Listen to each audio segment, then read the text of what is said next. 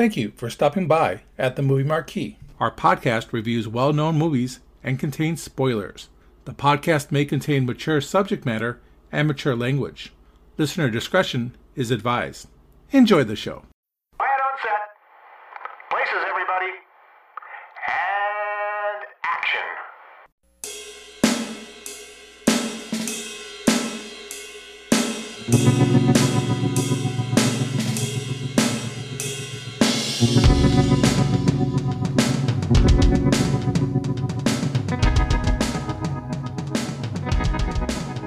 Welcome, everybody, to the Movie Marquee. This week on the Marquee is The Princess Bride. And with me are my two co-hosts, Eric. Inconceivable. You keep using that word. I don't believe it means what you think it means. And Ken. I don't think you would accept my help, since I'm only waiting around here to kill you. That does put a damper on our relationship. And of course, I'm Inigo Montoya. You killed my father. Prepare to die. Stop saying that! Of course, I'm Ted, and we are here to discuss The Princess Bride this week. Eric, do you have the particulars for The Princess Bride? Yes, I do. Let's have a little fun here. Princess Bride released October 9th, 1987 with a budget of about $16 million, and it grossed a little over $31 million. Not a big success, except for in video, where it just exploded as one of the hot videos of the late 90s. That's where it made all its money. So this movie's got a pretty good cast here. It's starring Cary Elwes as Wesley, Robin Wright in her debut role as Buttercup, Mandy Patinkin as Inigo Montoya, Billy Crystal as Miracle Max, Carol Kane as Valerie, Wallace Shawn as Vizani, Chris Sarandon as Prince Humboldt, Andre the Giant as Fezzik, Christopher Guest as Count Rugen, Fred Savage as the annoying little grandson at the beginning, and the great Peter Falk as the grandfather. What do the critics have to say about The Princess Bride, Eric? Well, I'll tell you what, the critics love this movie. Rotten Tomatoes, this thing was certified fresh at 97 with the critics. Audience score of 94. Pretty hard to find anything bad about this movie. I have yet to find anybody that doesn't like the movie. Of the 20 critic reviews I have here, 16 are positive, 4 are mixed, 0 are negative. It's pretty much saying this is a great movie. The Christian Science Monitor said that Cary Elwes is marvelously funny as the hero, and the Wall Street Journal said the movie has its own genuine charm and one hilarious high. Billy Crystal and Carol Kane are simply wonderful. Time Magazine said, as you watch this enchanting fantasy, feel free to be thrilled or to giggle as you wish. This time, Happily Ever After lasts 98 minutes. Roger Ebert of the Chicago Sun-Times says it's filled with good-hearted fun, with performances by actors who seem to be smacking their lips and by a certain true innocence that survives all of Reiner's satire. And the Washington Post said, a percolating comedy. The laughs may not tear your belly up, but they're constant and they dovetail with the story. Everyone loved this movie. It makes my heart happy, literally, that all of the critics pretty much liked this movie. I guess we're kind of setting up our review here, aren't we? I'm probably tipping my hand a little bit. A little bit, yeah. My exuberance for this movie is not going to be easy to hide. We'll put it that way. This is one of my favorite movies. And I'm so happy and excited to be talking about it. I hope that comes through because this movie makes me feel like a kid again. And Ken, do you have the plot for our wonderful movie, The Princess Bride? I have the cheesy plot for The Princess Bride. Cheesy plot? Is it cheesy plot?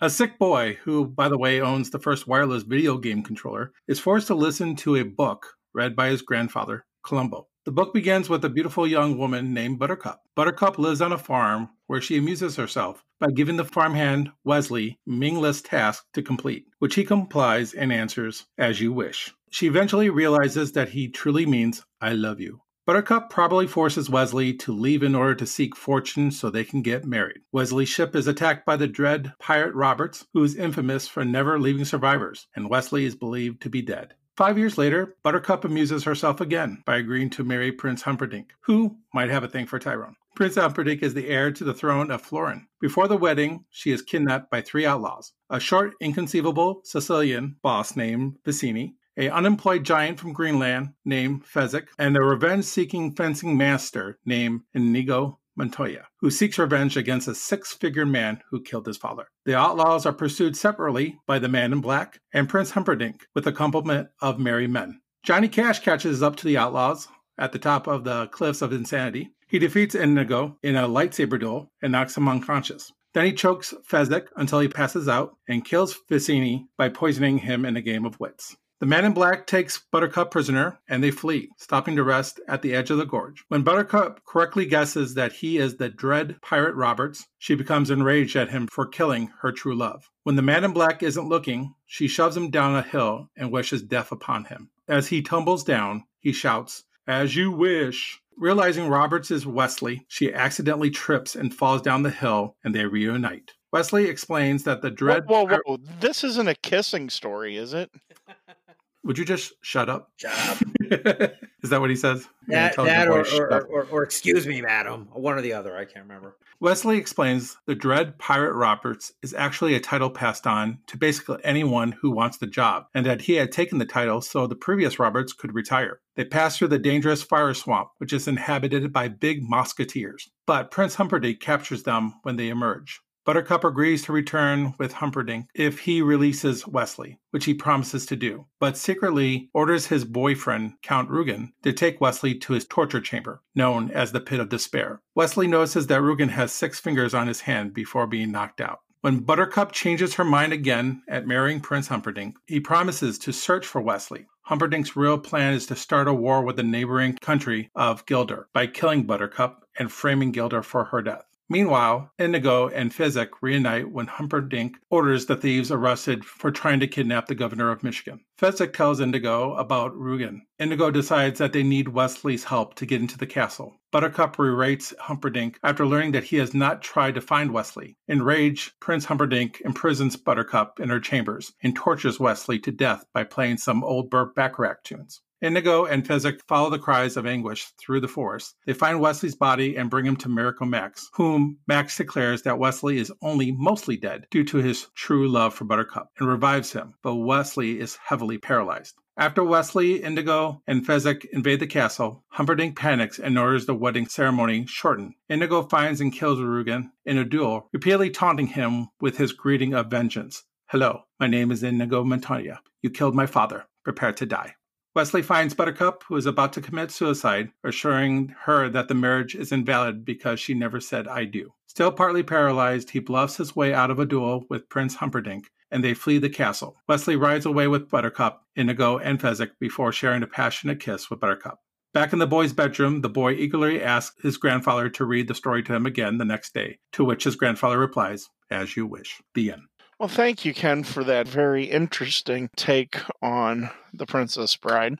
I didn't know Johnny Cash was in this. Wow. I didn't know that there was lightsabers either, but maybe I missed. It's how I remember the movie, guys. Oh, this movie's got everyone. Yeah, everyone's literally in it. Even the governor of Michigan. This is impressive. Yeah, that's very impressive. A little bit of a timely reference there. So, guys, my experience with seeing this movie for the first time, it's actually kind of an emotional memory for me. Well, how and when did you see the movie for the first time? And do you have any special memories about this movie? I wish I could say I did, but I really don't. I know I probably saw it on VHS rental. I know I didn't see it in the theater, but I couldn't tell you when and where I saw it, probably at home. I do remember always loving this movie, even when I was younger. And as you watch it, you just catch some of the more subtle lines more and more every time. And it's one of those movies where you can just watch with anyone, a young child, teenager, a millennial, a 40-something, Peter Falk. I mean, everyone's going to love this movie.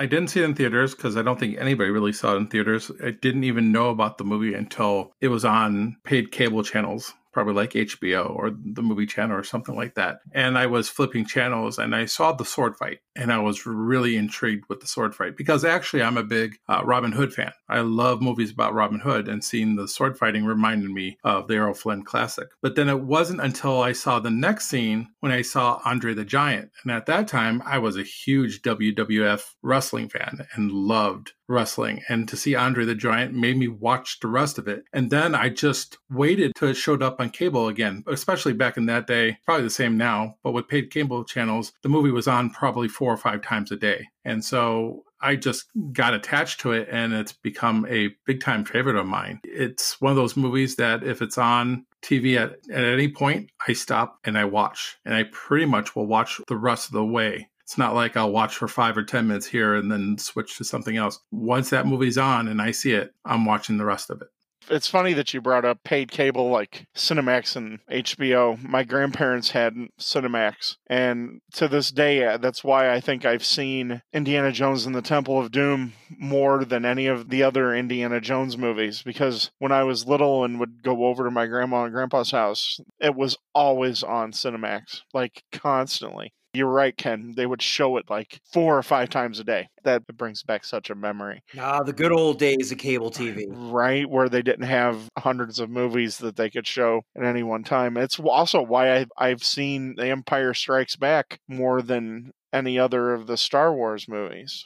And it's pretty much why I know movies the way I do. I constantly was in front of a TV watching HBO, watching Showtime, watching the movie channel, watching Cinemax, watching all these channels. And some of these movies I've loved for no particular reason, that they just kept on showing it over and over again. This isn't one of those movies, though. This movie is because it is such a well-made film. It's a shame that people didn't get to see it in the movie theater. This should be watched in a theater setting because of how brilliant this movie is. It's interesting that you said that, because if you don't mind a little bit of nostalgia on my part. So during the summer when I was in grade school, where I grew up in Quincy, our local theater would do a summer movie program for kids. And every year my grandma would buy us tickets for the summer pass. And the one summer, this was one of the movies. It's how I saw The Karate Kid in the movie theater, too. So my memory of seeing this movie is with my grandma. It's a special memory for me. It brings me back to that time when I was a kid and seeing it on the big screen. I mean, Andre the Giant was always larger than life for me, but something about seeing him on the big screen as Fezzik and Ken, like you said, the Errol Flynn-esque sword fight, it made the movie seem even more like a fairy tale to me as a kid than it was. I guess I'm pretty lucky that I got to see it in the movie theater. It was probably a few years after it initially came out. So that's my story. It's a memory that I hold very close to my heart. So there are so many things that make this movie great. And of course, throughout we're going to talk about scenes and things, but this is a movie that's different than a lot of the movies that we've already covered. This is really a character movie. And so I want to take a little bit of a different approach at breaking the movie down. Let's talk about each character, because I think each character is so interesting that, I don't know, I just find all of the characters fascinating, as from Ingio to Fezzik to Wesley to Buttercup and even Count Rugen. All of these characters are so intriguing. Let's start with Wesley. What are your opinions of Wesley? Well, I think with Wesley he's our 80s version of Errol Flynn. When he becomes the Dread Pirate Roberts or the Man in Black, he's got the mustache that looks like Errol Flynn. And the way he presents himself, especially in the sword fight with Inigo, it's just amazing. Not only the sword fighting, which they took months to practice on, but the dialogue between the two. It's just amazing. The way they go back and forth and have a conversation. The respect they have for each other. Right off the bat. Yeah. They get more and more respectful of each other once they are sword fighting. And they appreciate each other's art of sword fighting throughout the fight. It's a lot of fun. And to be honest with you, this is my favorite scene of the whole movie. It's believable, but unbelievable at the same time. It balances the art of fencing with comedy and great dialogue. It's the perfect scene. I don't know if I can think of anything that's better than this. Yeah, I completely agree with you, Ken. And the fact how much work it took Mandy Patinkin and Carrie Elways to get this down, to be able to do it so effortlessly that they could have the dialogue that you're talking about alongside the swordplay that is extremely intricate. When Rob Reiner and William Goldman, who wrote the screenplay and the novel, described it as the greatest sword fight in the history of sword fights, they really did. They put the greatest sword fight on film. I can't think of a better one. And when you hear Carrie Elways and Mandy Patinkin talk, they went through all of those Errol Flynn movies, the Robin Hood, the Three Musketeers, and all of those old movies. And they pieced together little pieces of all of them. And if you listen to somebody who knows fencing, it's completely 100% accurate. They do exactly what fencers do when they're competing. Right. Well, they're naming defenses that they're doing, and those are real defenses against certain type of sword fighting. What's interesting also is, as you were saying, that Rob Reiner wanted the greatest sword fight ever. Saying actually they said this was going to be the second best, that the first best was going to be later on when Inigo kills Count Rugen. But this just took the cake. But the interesting about this fight scene was initially it was too short. They were so good that they had to expand on it. Yeah, they got too good. Yeah, they did a lot of sword fighting, and great job on editing the sword fight. No time do I see any type of stoppage. It all feels so genuine. It doesn't feel like it's pieced together. It really feels like one long piece. Yeah, it feels like the Sam Mendes sequences from 1917 was notoriously all one shot. You can't really picture if there's any edits. What do you think about Wesley, Eric? That's a great point you bring up, that comparison to 1917. I never really thought of that, but you're right. It is seamless in that scene where I think it is one take. That's interesting. Wesley, for me, he is, Ken, you made some good points. He is kind of like an Errol Flynn character with the sword fight. But before you meet him, when he's on the cliffs of insanity there with the sword fight, you fall in love with him. You realize that this is a truly nice guy. He doesn't have a bad bone in his body, and he loves Buttercup. You can tell he just loves her. And she treats him just like help. Just like garbage. And he takes it. And of course, they fall in love. And I think Carrie Elway's portrayal of Wesley throughout the movie is really incredible, because after 5 years, he comes back, he meets her, and he really wants to see if her love really is true. And he kind of eggs her along a little bit, pretending he's the actual Dread Pirate Roberts that killed Wesley. Really wants to see if she really is in love with him, if her love is unending and never has. And I love the scene where he's rolling down the hill and goes, "As you wish," and she's like, "Yeah, Wesley." I love him. It's a great character. You know what's interesting about his performance? Because I think his performance is extremely underrated. He comes off as being a Shakespearean actor in one sense, but the comedy that he delivers is really, really good. You look at when they go into the fire swamp, and he's like, maybe I won't build a summer home here, but but his delivery is so good. It seems like his delivery is perfect with every single actor that he's working with throughout the movie. Yeah, when he's talking about those big giant mice, I don't think they exist. They've attacked. That's right after he had. Yeah, after he had seen one. His comedic timing is so subtle and funny. It's that kind of, what would you describe it as? It's subtle. I don't want to say sarcastic, but it is kind of a little, that sarcastic humor that you're like, oh yeah. You really get it after you hear it. Those are some of the elements that I really liked about Wesley too. We see it in other movies. We see it in Robin Hood Men in Tights. He knows how to balance the comic and the seriousness of a Robin Hood type of character. We later on see Hot Shots. He kind of plays the Iceman character, but he plays it in a way that's very comedic. He's able to make it funny. He's really a very underrated actor, but he's everywhere. We talked about this earlier offline. He's in so many movies. He's in the movie Saw, which is not a funny movie, but he's in that movie. He's Days of Thunder. He shows up in a couple of episodes of the show that I particularly like, Psych. So he's everywhere, and he never underperforms. Yeah. Wesley is an awesome character, in my opinion. He feels relatable, but yet he's the hero. He never makes you feel like he's above you as a viewer. Like, he never talks down to you. He's always right there. Like, Eric, you said, there's just a hint of sarcasm. Yeah. It's played where you know that he's like the Errol Flynn Robin Hood character, but he also has this wry sense of humor that's very sneaky that he seeps in there every now and then.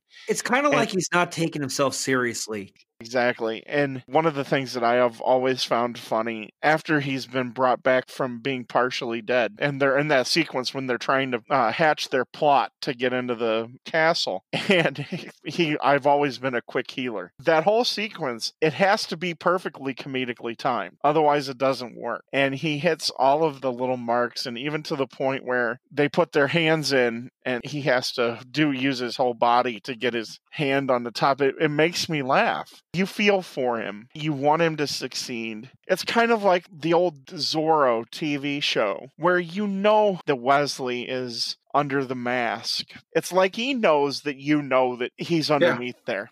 Well, it's like the Superman character, too, with the glasses. Once Ken puts the glasses on, you don't notice the voice change. Right. It's a very, I think, a better homage to Zorro. You have to, notice that to get past it. Because a lot of people, even though they love this movie, is like, how does she not know it's her true love? Right. It is the true love, but let's just look at Zorro, and his true love didn't realize that he had a mask on.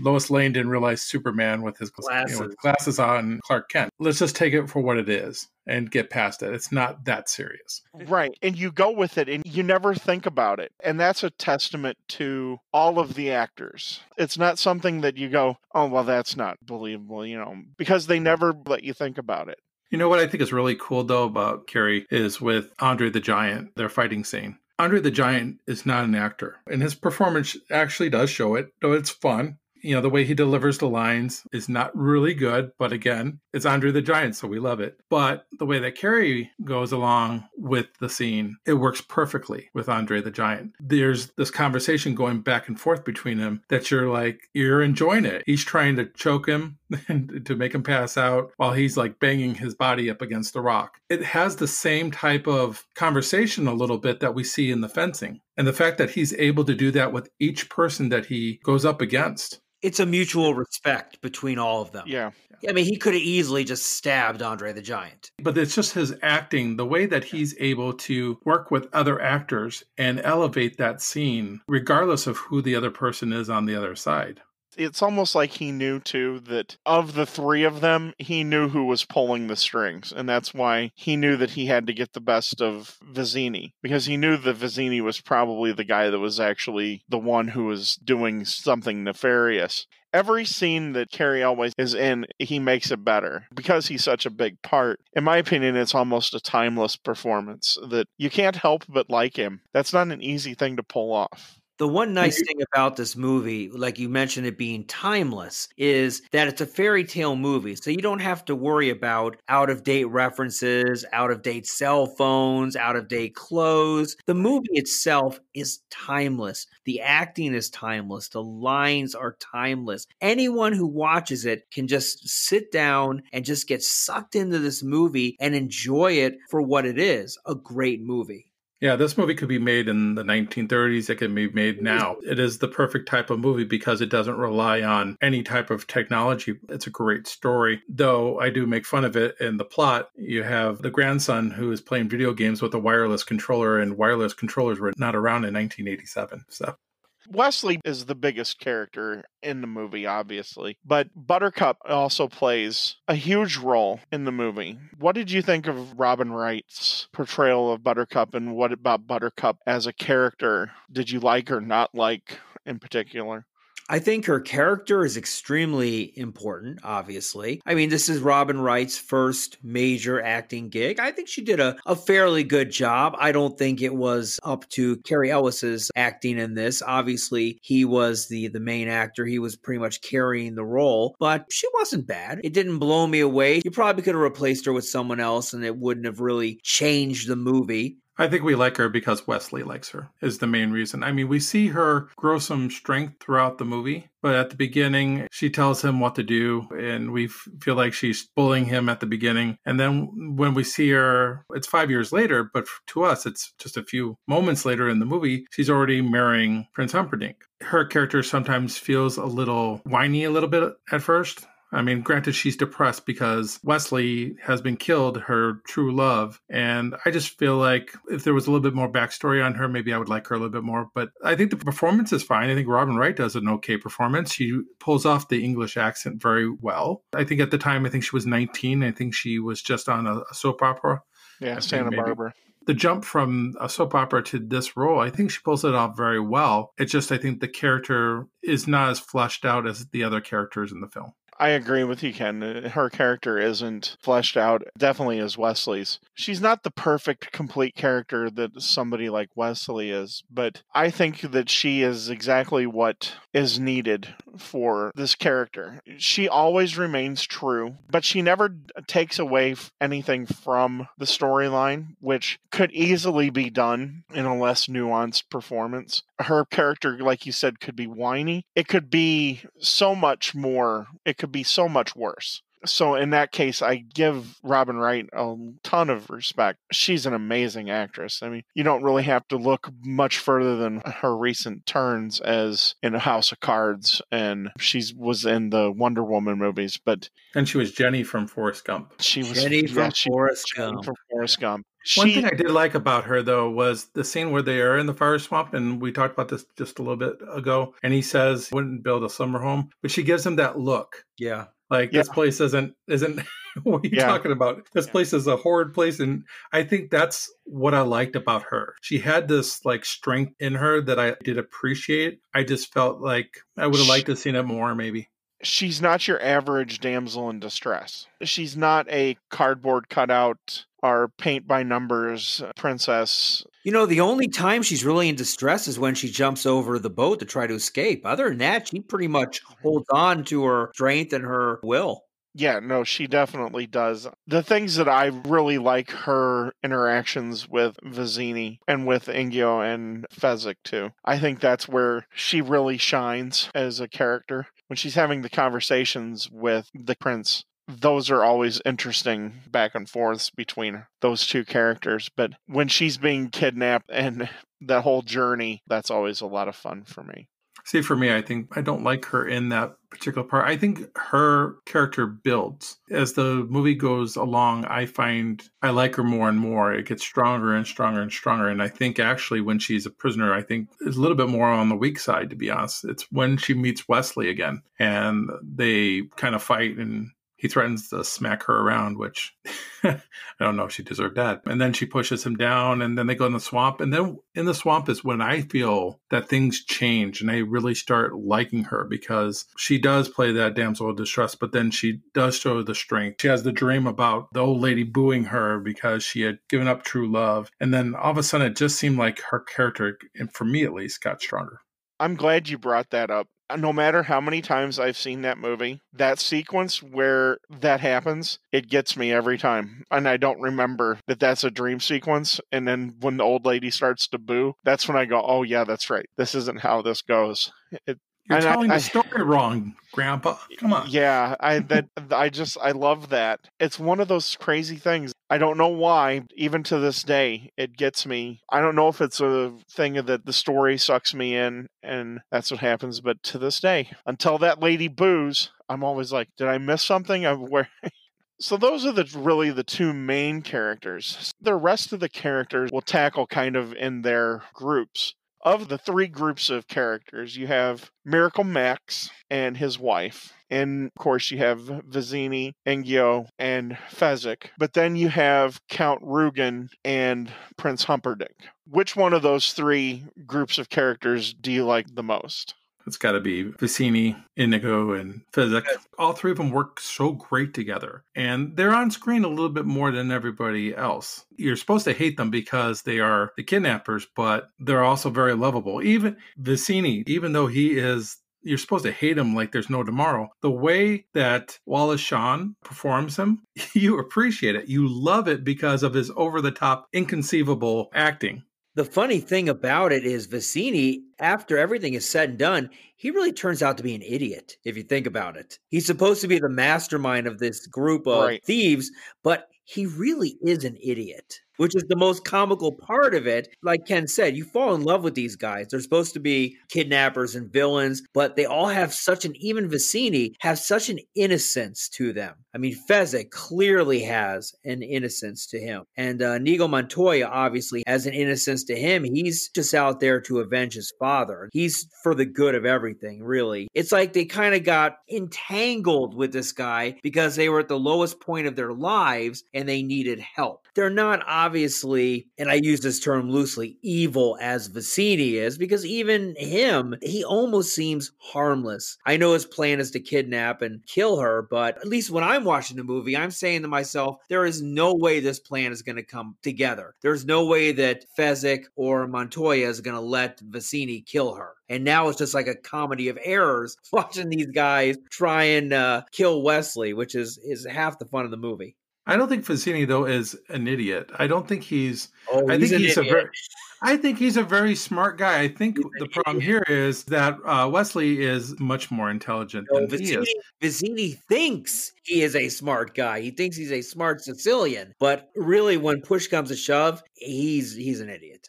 I think he's smart, but I think the problem here is what you just said. He knows that he's smart, and I think that's his downfall. He thinks he's so better than everybody else that he doesn't see something coming out of left field and knocking him out. That's the kind of person it is. Because if you look at what he does to set everything up, it's kind of smart. Nobody would have known that they kidnapped the princess. It was a smart thing to do. The climbing up the rope, he cuts the rope as soon as he gets up there. There's a lot of things that he does that makes a lot of sense. I'm not sure about the picnic that he had ready for Wesley because that makes no sense whatsoever. But he's not like a Bond villain, but I guess he's somewhat intelligent. But he thinks he's the smartest guy in the room, and he clearly is not. If you look at it, even Inigo thinks that he's very smart. He is waiting for his orders after he loses his battle with Wesley. He gets drunk. He's waiting for his orders because he does truly believe that he is the smartest guy. But of course, when he dies, he needs Wesley's help to get revenge. Vicini, his downfall and his main character quality is his confidence in himself. He may not be the smartest person in the room, but he believes that he is. And that's one of the things that is endearing about him that you guys were talking about. He honestly believes that he's the smartest guy in any room. And that's what makes him kind of endearing, even though he's supposed to be the bad guy. But up until the moment he dies, I always play along with him. And you're right. And you never get the feeling that Fezzik or Inigo would have actually let Vicini kill Buttercup. The dynamic of the three of them, it's so neat. It's so perfect. They're great. And of course you have the absolute lovable character that Andre the Giant was. And of course, and that comes out in his portrayal of Fezzik. You get a glimpse of this huge man who had such a big heart. Even the first time I saw it, I never considered him a quote-unquote a bad guy. He's supposed to attack Wesley, but his comment, he goes, "I want you to feel like you're doing good." That always catches me. First line was, "I missed on purpose," right? Yes, yeah. I could have killed you now. Yeah, right. I look at this group and I think of Mandy Patinkin and his relationship with Andre the Giant. The way I talked about Elwes and how he interacted with Andre the Giant, Mandy does the exact same thing here with Andre the Giant. Their chemistry together is amazing. Yeah. Love the rhymes. Yes, that's another one of my favorite parts too. Does anybody want a peanut? Anyone want a peanut?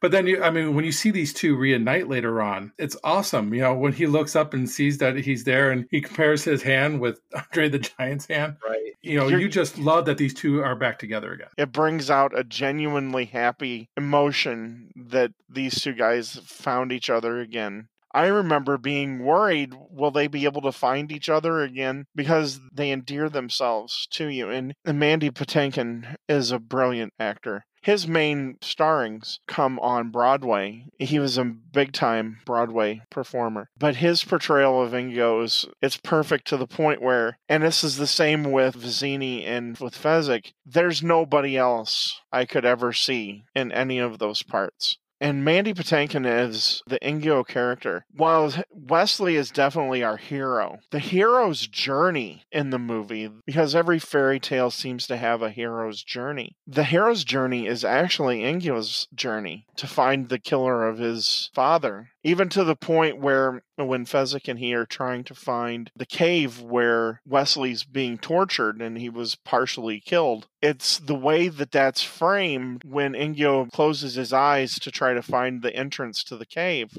It's almost Arthurian in its framing, and you get the feeling that there's a higher power behind Ingio. There's something deeper that's driving him than the other characters. Because Wesley's driven by love, of course, but there's something deeper that's driving Ingio. He's so much more of a deeper character. That character could be so cardboard and just one-dimensional, but there's so many dimensions to that character that we discover that really makes him a really awesome, I hate using that word. It makes him such a great Endearing character. Yeah, a great character. The one thing that comes to mind on that with Inigo Montoya is he could be a guy that is just out for revenge, which he is. He is out for revenge. But you know deep down, he has the love of his father. When he's trying to find that cave entrance, he says very Arthurian with the sword, and he's trying to summon his father's power. At the end, when he has a sword fight with the six-fingered man, with Krugen, and Krugen stabs him, first thing he says is, "I'm sorry, father, I failed you." It even starts earlier, before they start the fight with Wesley, when he promises that he'll bring him up. He swears on his father, and then he shows him the sword that his father made. You're starting to really respect him. You're starting to already like him. There's even a question here. Which one would you want to succeed more? Do you want to see Wesley succeed more, or do you want to see Inigo? And you almost, to me, want him to win that fight against Wesley a little bit, because you want him to avenge his father. He's Right. such a likable character, and he already has this great relationship with Fezzik, and you really, really love him for his love for his father. And we get that so early that it sets up the second half of the movie so well. It does. It really does. And see, and this is the case of Rob Reiner being able to hit the perfect chords. Like you said, Ken, as a viewer, you have this wondering of who do you want more to finish their journey, and you're actually torn. And you feel that conflict. And I think that's so brilliant on Rob Reiner's part, because a character like Ingo could take over the movie. But even though he's quote unquote a secondary character, he feels just as important as the main characters, but it doesn't muddle the movie down. You never feel like it's being dragged out, or that it just muddies the water around the whole story. Every part of the story fits. A lot of that has to come from the director. I mean, the writer is a big part of that too, and William Goldman is a brilliant writer. I like how he writes these two different characters, because if you look at it, Wesley, in my opinion, from what I'm watching here, never kills anybody. He doesn't kill anybody. He spares everyone, even Prince Humperdinck at the end, which we're all hoping that Prince Humperdinck gets what he deserves. But Wesley doesn't kill anybody, even though he's the Dread Pirate Roberts. We don't see him actually kill anybody, whereas Inigo basically kills everybody. You know, it allows us to like these two characters in different ways. We see Wesley, there's a heart about him that I don't think anytime when he's the Dread Pirate Roberts, I don't think he probably killed anybody as that guy. You're probably right. Yeah, it's a delicate balance that the director has to do between those two characters, and it has to be a testament to Rob Reiner that those two characters, one doesn't get in the way of the other, because it so easily could, because their journeys are both so large. And it's funny because most stories, those two journeys would be in one character, and it never feels like it should be. It feels like each character is there for a specific reason. It really makes the movie.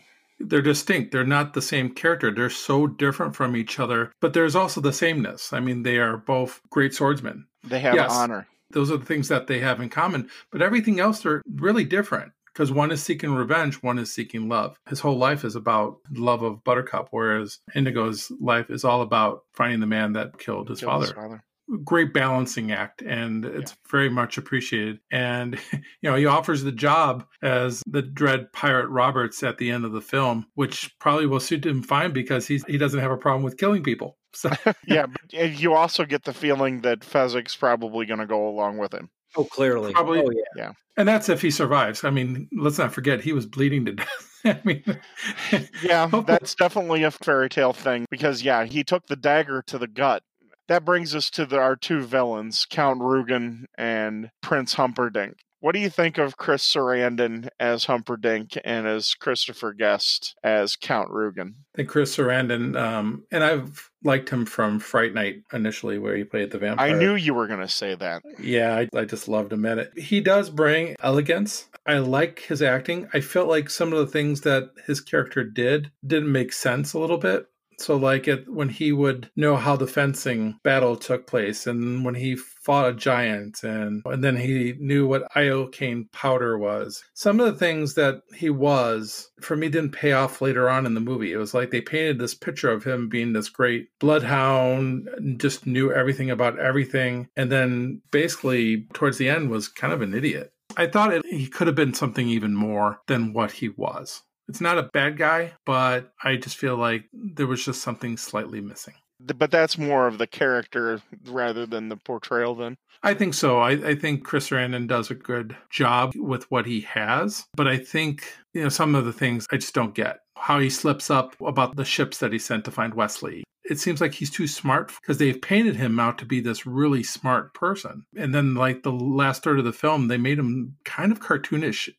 He is a little bit cartoonish, and that is a little bit of a blind spot. We never really do know what his motivation was. I mean, we know that he wants to be king. I mean, his father obviously is old, is going to die, so he's going to be king anyway. We don't know why he wants to start a war with Gilder. They don't explain any of this to us. And I think if we knew what his reasons were, it probably would help me hate the character more. I mean, he is getting away of true love. I guess that is his main... But yeah, that's his main villainy, is being the person to break up the true love. So what's Buttercup's deal? She just doesn't want to be alone? Is that what it boils down to? It almost seems like she was kidnapped by Humperdinck. I don't know. Because you don't know anything about Buttercup's family. It's not like, I'll take care of your family if you marry me. Right. It's like, out of the blue, it's like, hey, Wesley's killed by the Dread Pirate Roberts, and now she's marrying Humperdinck. He seems like he has a very elaborate plan for something that we don't know what the motivation is. Yeah, we don't know why he wants her dead. I mean, a lot of that doesn't make sense. We don't know a lot of her backstory. It seems like she's an orphan. You don't see any parents. You never see any of the parents. And she orders him around, and she makes him like polish her saddle so she can see her reflection in it. I mean, it's a... Maybe his motivation is that he wants to have a relationship with Count Rugen. Well, that's what I've always been saying. I think there's a special relationship in there. There are times where you really get the sense that there's like a partner relationship between the two of them. Yeah, Count Rugen definitely comes off with those feminine qualities when he's talking. When Wesley's on the torture machine, he says, so, be honest with me for prosperity. I love it when you come down to watch me work. Right, and right. They have that little interaction there. You have your health, you don't have anything. That's right, yes. And these are all part of the character problems with Humperdinck, but I love Chris Sarandon's portrayal of Humperdinck. I think he brings enough tongue-in-cheek to it, too, that he's not overly over-the-top villain guy. And then, of course, Christopher Guest as Count Rugen. He's great in anything he does. Christopher Guest he's a national treasure, is what he is. I think what helps with both of these actors is they know what their place is in the movie, and they stay within that place. They don't try to go over the leads, because we already have characters in this movie that are already over the top, and if they're over the top, then the leads get lost in the shuffle. And it becomes very campy. And then the whole thing is not believable. And that's one of the things that is so interesting about the movie is this movie is a house of cards. It's so delicate. Everything has to be exactly in place for it to work perfectly. And they all make it work perfectly, in my opinion. Because you're exactly right, Ken. Count Rugen could have been so over the top. I mean, you could see other actors just taking it, ironically. Like over the top flamboyant? And taking it to 11. There you go. You're right, Ken. They're dialed right into the lane that they are needed. and they don't go above or even below where they're needed. They fit right into that lane because they so could have been cartoonish. But here's an interesting thing, and I just noticed this doing the research and watching this. I didn't read this anywhere if this is a real thing. You're familiar with Shrek, right? Yes, very much. Donkey. Yeah. King Farquaad acts identically to Humperdinck. He does. And now that I see it, I can't unsee it. They act so much alike. Just as something that I've noticed here recently, that the two characters are so similar. So we could have got It's John fine. Lithgow to play this instead of Chris Sarandon. I don't know. I like Chris Sarandon in this.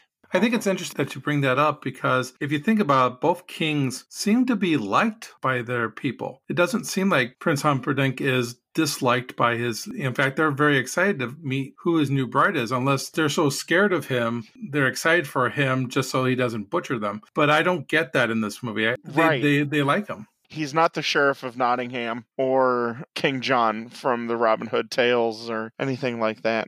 So the last duo that I want to talk about, and we can't talk about all these characters without talking about Miracle Max and his wife. Billy Crystal, his portrayal almost steals the entire movie. There's something about Miracle Max that when he comes on screen, it's just enough of him. Because here's a character that, when overdone, boy, is going to be too much. But he fits perfectly right here. It's almost like Billy Crystal's doing like an SNL caricature of himself. Funny that you bring that up. He brought his costume guy from SNL to do the makeup for Miracle Max. That makes sense. I can see that. And didn't he combine them of relatives? He wanted Miracle Max to look like a cross between his grandma and Casey Stengel, the New York Yankees manager from the 1920s and early 30s. And he looks like him. And He does. It's uncanny. There's a lot of things that are perfect about this movie, but Miracle Max is probably the most perfect thing in the movie because he's exactly the comedy that you need at the exact right time, but he also fits the fairy tale trope of the wizard that helps the main characters achieve their goal. I think you're saying it perfectly because if you think about it, he's introduced at a time where all hope is lost because Wesley has just died. Now you have to bring the comic relief to bring people up from watching this death. And what I like about this, and you kind of mentioned this a little bit already, is the timing. He's only in this movie for maybe 3 to 5 minutes. It's not very long. And what I like about it is once it's done, they don't bring him back. Sometimes movies love to bring back that crazy little character and bring him in at the end of the movie or whatever the case may be. But here, Miracle Max and his wife are just for this little part, and that's it. And that's what makes it perfect. And Carol Kane does a great job too here. I mean, she's wonderful. We were just talking about her off the air about her role in Scrooge as a ghost of Christmas Present. She knocks out Bill Murray with a toaster. Look, it's a toaster. If you haven't seen Scrooge out there, people, see Scrooge. It's a winner. They work together really well, but I know some people that think sometimes that Billy Crystal can be a little bit too much, but here it's the right amount. And I know they were thinking about Mel Brooks doing this part, but then it would be a Mel Brooks movie, and that would take away from, I think, everything else that the movie was. Not saying there's nothing wrong with a Mel Brooks movie. We all love Mel Brooks here. Let's be honest. If Mel Brooks would have been in it, people would have been thinking Spaceballs. That's exactly what I was going to say, Eric. He would be yogurt. Yeah. You can see, though, the little bit of the performance that Billy Crystal does do is very Mel Brooks-like. Very Mel Brooks. Yeah. I mean, it's the old Jewish mannerisms that Mel Brooks and Billy Crystal and those guys do. It fits so perfectly. In fact, I think I read somewhere where Billy Crystal said that he based a little bit of this on the 2,000-Year-Old Man. Oh, it makes all the sense in the world. I could see that, yeah. It really does. I wait for that part of the movie every time because I love it so much. There are times if I'm in the right mood, I'll even rewind it and I'll watch it again. And Carol Kane is so amazing. And she only has maybe like a minute on screen. Carol Kane is one of those actresses where she's always a bit part actress, but whatever she's in, she's gold. Right. There's so many different lines from just the Miracle Max portion that are so quotable. It makes me happy just thinking about it. It's just the weird things that they say that make the cut. Like she talks about, don't go into the water an hour after taking the pill. So. Right.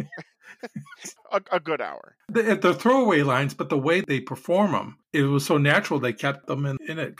From what I heard, Billy Crystal and Carol Kane were just throwing all these stuff all over the place. And we were talking about this earlier. Rob Reiner was like laughing. He had to remove himself. He had to remove himself from set. He could not stay there because he kept ruining every take. And Mandy Patinkin said the only injury he suffered on the entire movie, he hurt his ribs just from trying to stifle laughter because he couldn't keep it together while Billy Crystal was on camera. Imagine Cary Elwes. He hurt himself trying not to laugh. He's supposed to be playing dead or partially dead. Almost dead. I've seen worse. Can you imagine how hard that would have been? Trying to keep a straight face. And you can't do anything. There's nothing that's not perfect about that scene. Just thinking about it, I wish you could see my face. It's a huge smile on my face. It makes me happy. When he's talking about true love, but then he refers it to a sandwich. Yeah, a good MLT, mutton, lettuce, and tomato, where the mutton is just so straight. Mutton is lean and the tomatoes are ripe. It is perfect. It might be my favorite line in the whole movie is that reference to true love and comparing it to a sandwich. And now that we've kind of come to the end of talking about the different characters, but even the small characters really hit exactly what they're supposed to be doing. You take the guy who plays the bishop that's marrying them. Peter Cook. That makes me laugh every time. Yeah, I quote that all the time. Marriage. It makes me laugh. And of course, Humperdinck's dad, the king, when they're walking back after she tells him that she's going to go commit suicide. And his response is she kissed me.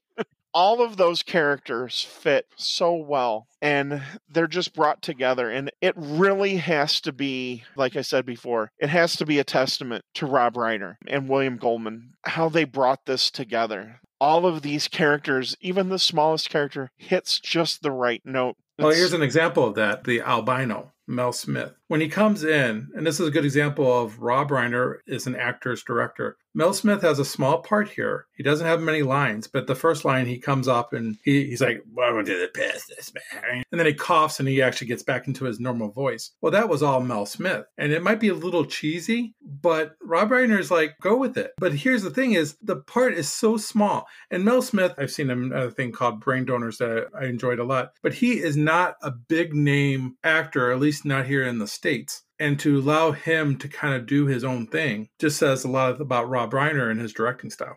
You're exactly right. It's just one of those wonderful things that the way it all came together. Little Fred Savage, who was at the top of his game in '87 with the Wonder Years. I'm glad you brought that up. You can almost forget that one of the most endearing parts of the movie is the relationship between the grandson and his grandfather. It's genuine, you know what I mean?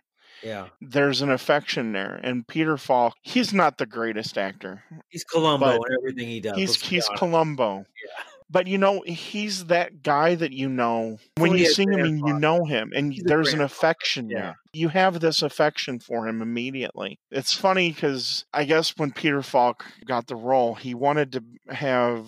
Because he and Rob Reiner knew each other, and Rob Reiner didn't have the heart to tell him that he didn't need prosthetics to look old. He's 60 years old at this time. He's 60 years old. I guess they did put prosthetics on him and got him all dressed up, and he looked at himself and he's like, "Oh, we can't be doing that." He goes, "That's horrible." And Rob Reiner agreed with him. And I think that's a testament to the person that Rob Reiner is. He didn't want to make somebody feel bad. You know what I mean?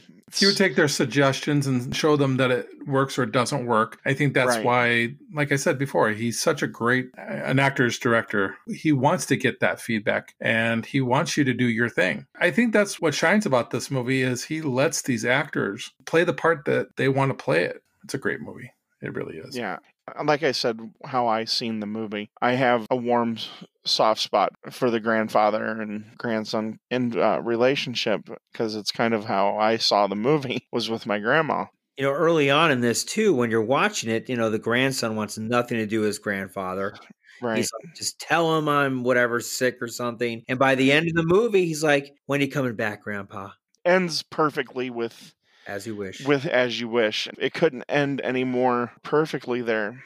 Which is And- funny because it wasn't the original ending. In fact, they had to go back and reshoot that part. That part actually doesn't match up to the actual room that they were Right. doing the story in. I find that very interesting that they had to make that change up. Yeah, the original end of the movie saw Fred Savage take, like every kid probably did, take his flashlight after his mom turns out the light. He gets under the covers and starts reading the book again. And Fezzik and Buttercup and Wesley and Ingo come to him on their horses. So as he's kind of like reliving, the characters are coming back to him. And that's another way that I can connect with the Fred Savage character. I love that part about reading books to this day, that I can get that feeling that the characters are real. I'm happy, though, they didn't do that, because that would, for me, be like a never-ending story ending to the movie, and I think it ends perfectly. I think if you do it like that, it brings a little cheesiness. This movie has some cheese in it, but it's well-balanced, and to lay that on there at the end would just be too much. Miracle Max would probably call it schmaltzy. Schmaltzy. So one of the things that, amazingly, the three of us haven't talked about, because we've been talking about all the characters, but the fact that Mark Knopfler from the Dire Straits is the one who did the score and, of course, the song. Every 80s movie had. Wasn't he nominated for like a Grammy? If he wasn't, he should have been. It was nominated for an Oscar. It was the only thing that was nominated for an Oscar. Was the score? Yeah. Was the song at the end. Every 80s movie had a great song at the end on the credits. I mean, there's not a single one that I can think of. I'm not a big fan of this song, though. To be honest with you, I think it's kind of... I don't know. I mean, the music for the film itself is great. I think everything is really perfect. And the funny thing is, the hat that Rob Reiner wore in This Is Spinal Tap, the agreement was that he would do the music if Rob Reiner somehow put that hat somewhere in the film that he wore in This Is Spinal Tap, and you could see it in grandson's room. It's like the USS, it's one of the ships. Yeah.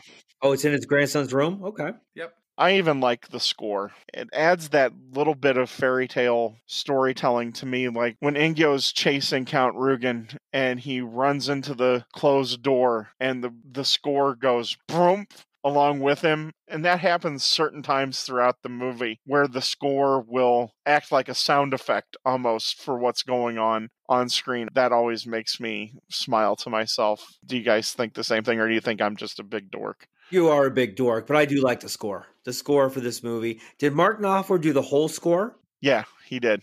Okay. I'm with the end credit song, not great, but the musical score for the movie is perfect. Yeah. By 80s song movie standards, it's not bad. I still sing along to it every time. So. All right, I guess I should be upfront and honest. I'm not the biggest Dire Straits fan, so that probably played a little bit I'm not either, but I like the song. I don't know. It's not a very Dire Straits song. I'm not a real Mark Knopfler fan, so we've talked a lot about all the scenes that we liked. Is there any other scenes that you wanted to discuss that we haven't really went over?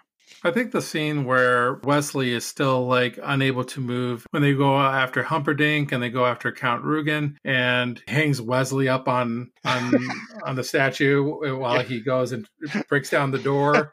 These little touches. Fezzik comes and he taps on the door and it knocks it down. And then when he comes back and tries to find Wesley, the look on Andre the Giant's face is absolutely perfect. He looks around like, where is he? Where did he go?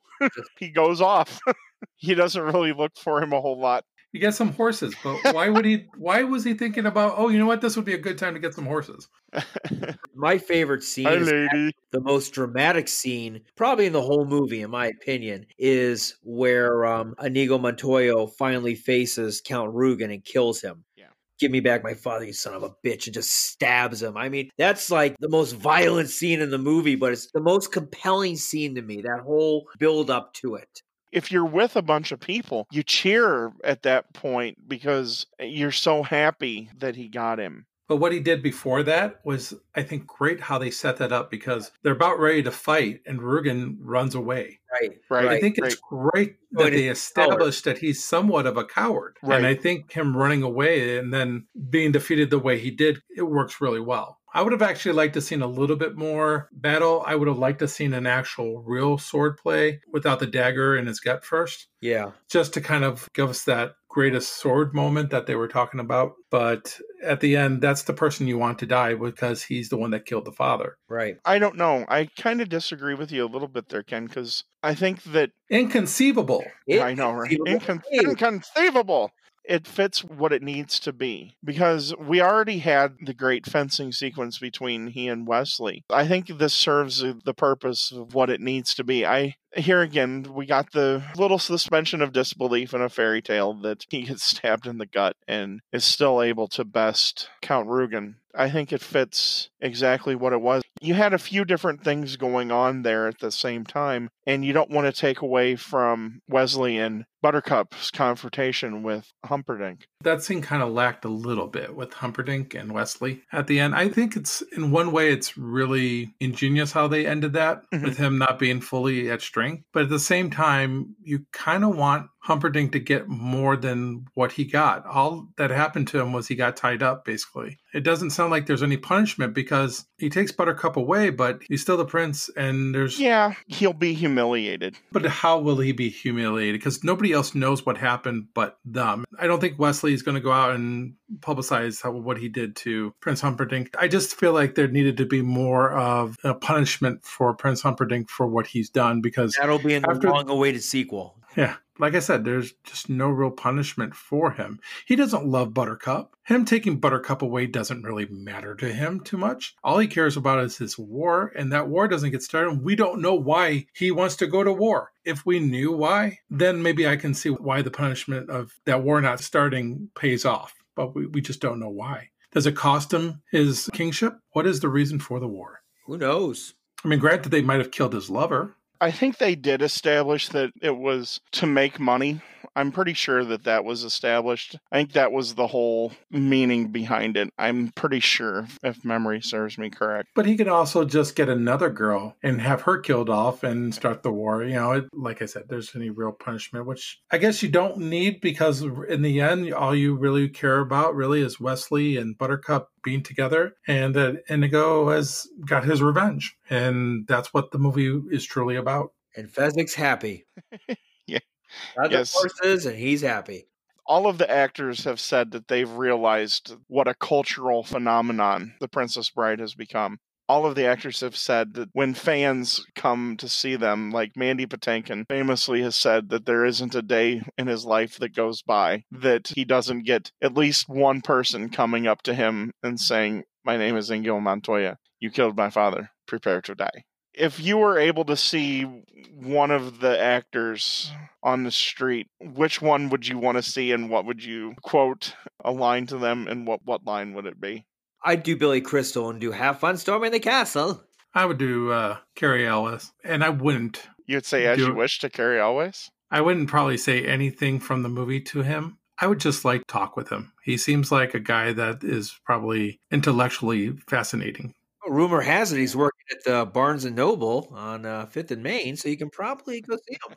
Mine would probably be Mandy Patinkin, and my name is Inigo Montoya. If there was a guy that I would want to meet, it would probably be Mandy Patinkin, if not Rob Reiner. If it was Andre the Giant back when he was still alive, you'd have to be worried about some of the things that Andre the Giant would make you do, like drink a lot. Carrie Elwes, he hurt himself. Was it dune buggies? Yeah. In fact, the scene that before they roll down the hill, he is already hurt there. And when he goes and sits down, he's gingerly sitting down, but he does it in a way that you can't tell that there's something wrong. It also shows in the fire swamp. And he didn't even tell Rob Reiner for a little bit that he got hurt because he was afraid that, this is his first major film that he's got a starring role in. He doesn't want to mess it up. But Andre the Giant would have been somebody interesting to meet because of how much alcohol the man consumed. It's crazy. Yeah, that's pretty legendary. I don't know. It makes my heart hurt for the person that Andre was, but he loved doing this movie. And there was one time, I can't remember which person caught him on set. He was just sitting there and he had a big smile on his face, and they asked him why he was so happy. And his answer was so wonderful. It was, "Here, nobody looks at me funny." I always feel bad for Andre the Giant. Imagine you're that big, how difficult life must be. When he was in Hollywood and he was on the set, he got to be normal almost.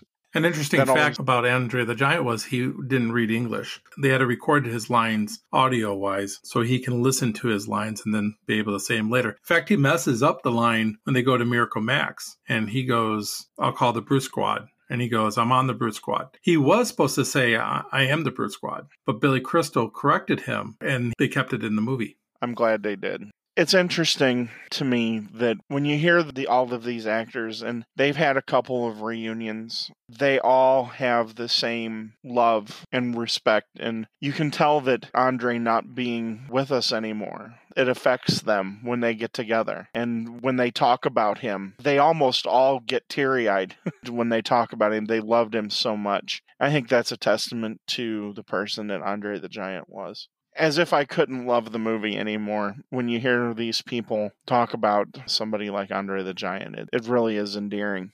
Yeah, everybody seems to have a lot of great things to say about each other. They talk about Robin Wright's beauty, that she had this elegance of beauty. So they really professionally lift each other up. Mm-hmm. One thing that we didn't talk about, this is a very quotable movie. There's so many quotes in here that we haven't even come close to even going over some of these quotes. But one of my favorite quotes was, "You've fallen for one of the two classic blunders. The first being never get involved in a land war in Asia, but only slightly lesser known, never going against a Sicilian when death is on the line." Yeah. And then, of course, he dies. There's just so many wonderful lines in this movie. Does all these lines come from the book, or is some of these lines just by somebody else? The person who wrote the book also wrote the screenplay of this.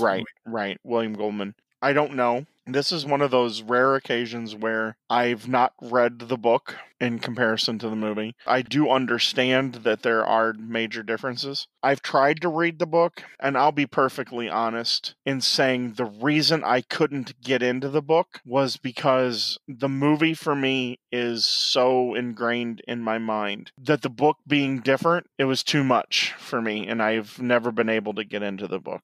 So I do apologize in that sense. You just don't want it to alter your great memory of this movie. Yeah, there's no way I can't. The differences are too drastic to start off with in the book that I couldn't do it. I actually was hoping that the book would have been the book that the grandfather was reading to the grandson. That's kind of what I was hoping the book was going to be. I never could get over my own hang-ups on that. That's okay.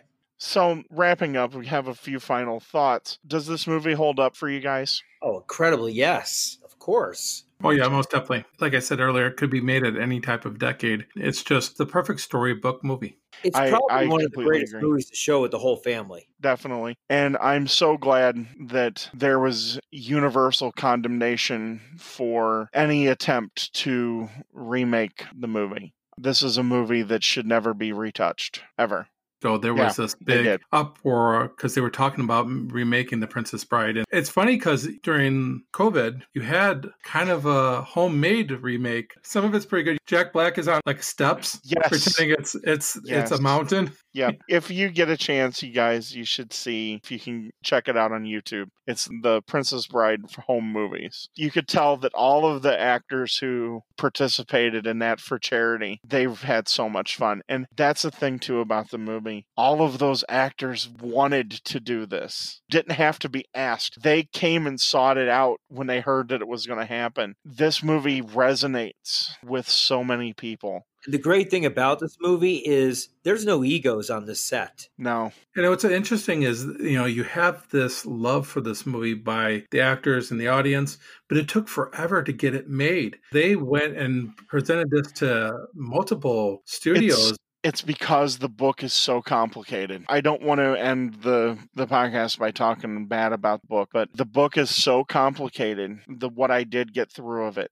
I think there's a book of The Princess Bride that's like the highlights, which is basically the movie. if it wasn't for Rob Reiner's company, and Norman Lear was a big reason for us having this made, because it was a number of different studios, and some studio heads were let go, so they didn't go forward. Robert Redford was supposed to play Wesley. Robert Redford's production company at one point had the rights to the book. I can't even. And I love Robert Redford. This is not a Robert Redford role. Not a Robert Redford role. In fact, I believe the writer of the book bought the rights back and then gave it to Carl Reiner, who then passed it along to his son, because the son was a big fan of the book, and that's how this all got made. Another thing that we can thank Norman Lear for is funding for The Princess Bride. So as we're coming to an end here, why don't we give out some final grades and analysis? You want to start, Eric? Sure. I got to say, this movie pretty much hits everything I'm looking for in a movie of this caliber and this magnitude. It has great acting. It has great cinematography. It's funny. Everyone looks like they're having a good time making this movie. You can see it in the production. You can see it in the acting. The plot is good. Nothing is overdone. I really cannot think of anything that would give this a negative role. I mean, it's great for everyone. I have never met anyone who has disliked this movie. Everyone I've ever spoken to has said, I love The Princess Bride. I've never met anyone who said, I hate it, or, it's okay, it's mediocre. Everyone loves this movie. I give it an A. Solid A. It's funny, Eric, that you brought that up. When we were talking about doing the podcast, this was one of the movies I knew in my heart I had to talk about. So, Ken, what is your final review and analysis? It's interesting, when we talked about putting this podcast together, me and Ted were brainstorming. At first, it was going to be an 80s podcast, and the initial name of it was going to be the Inconceivable 80s Podcast. So this tells you how important this movie is to us. This movie doesn't make any wrong turns. This movie is perfectly cast. The performances are exactly what they should be for each character. Nobody tries to outdo their character. They stay within themselves. That's what makes it so remarkable. It's hard to even pinpoint exactly why I love this movie so much, because there's so many things. There's the quotable lines. There's the characters. And like I said, there's the direction. And it's written very well. The only gripe I have about it is Prince Humperdinck's motive to go to war. If I knew a little bit more about that, maybe it would be better. Maybe it wouldn't be. But that's the only thing that always in the back of my mind. Why does he want to kill Buttercup? I don't understand. But it's one of those movies, again, I wish I would have seen it in the theater when it first came out. But my experience watching it on cable is probably one of the best experiences I've ever had watching a movie on just regular TV. And so on that note, it's an A. It's my first A that I've given on any of our movies so far. And I'm happy there wasn't a sequel. I'm happy it ended exactly the way it did. Maybe there's a little cheese, like I said earlier in this, but it's the right amount of cheese. It just seems like the right amount of everything, the right amount of action, romance, comedy. Everything is exactly where it needs to be. And it makes it pretty much a perfect movie. So yes, an A. Well, that's some high praise coming from Ken.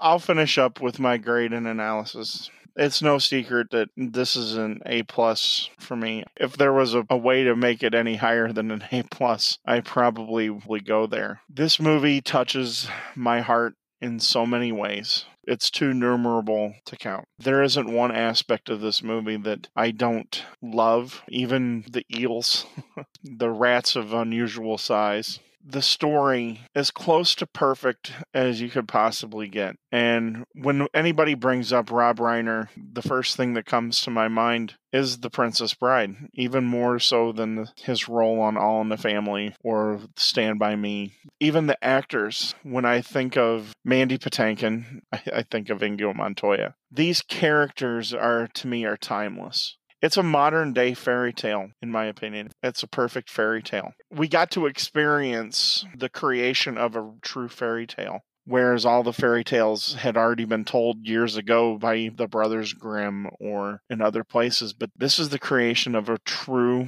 real fairy tale in our own time. And I get lost in it every time. I'm thrilled that I get to share this with my daughter, and that makes me happy again on another level.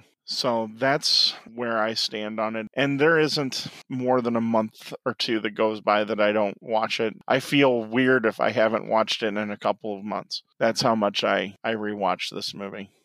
So as we wrap up here, I think we're going to be leaving the balcony. What's going to be coming up next, Ken? Our next movie will be hosted by Eric, and it's going to be When Harry Met Sally. Oh, yeah. I can't wait for that. I would explain more to you, but I would need to use small words and so you could understand. And you warthog-faced buffoon. I'll have what she's having. Well, friends, thank you for joining us for our review of The Princess Bride. I hope you enjoyed it as much as I know I have. My compatriots, I'm sure they had just as much fun as I did. So this is me signing off, saying, have fun storming the castle. Bye-bye. Bye-bye. You think they're going to make it? It's going to take a miracle. Do they have it? Bye-bye.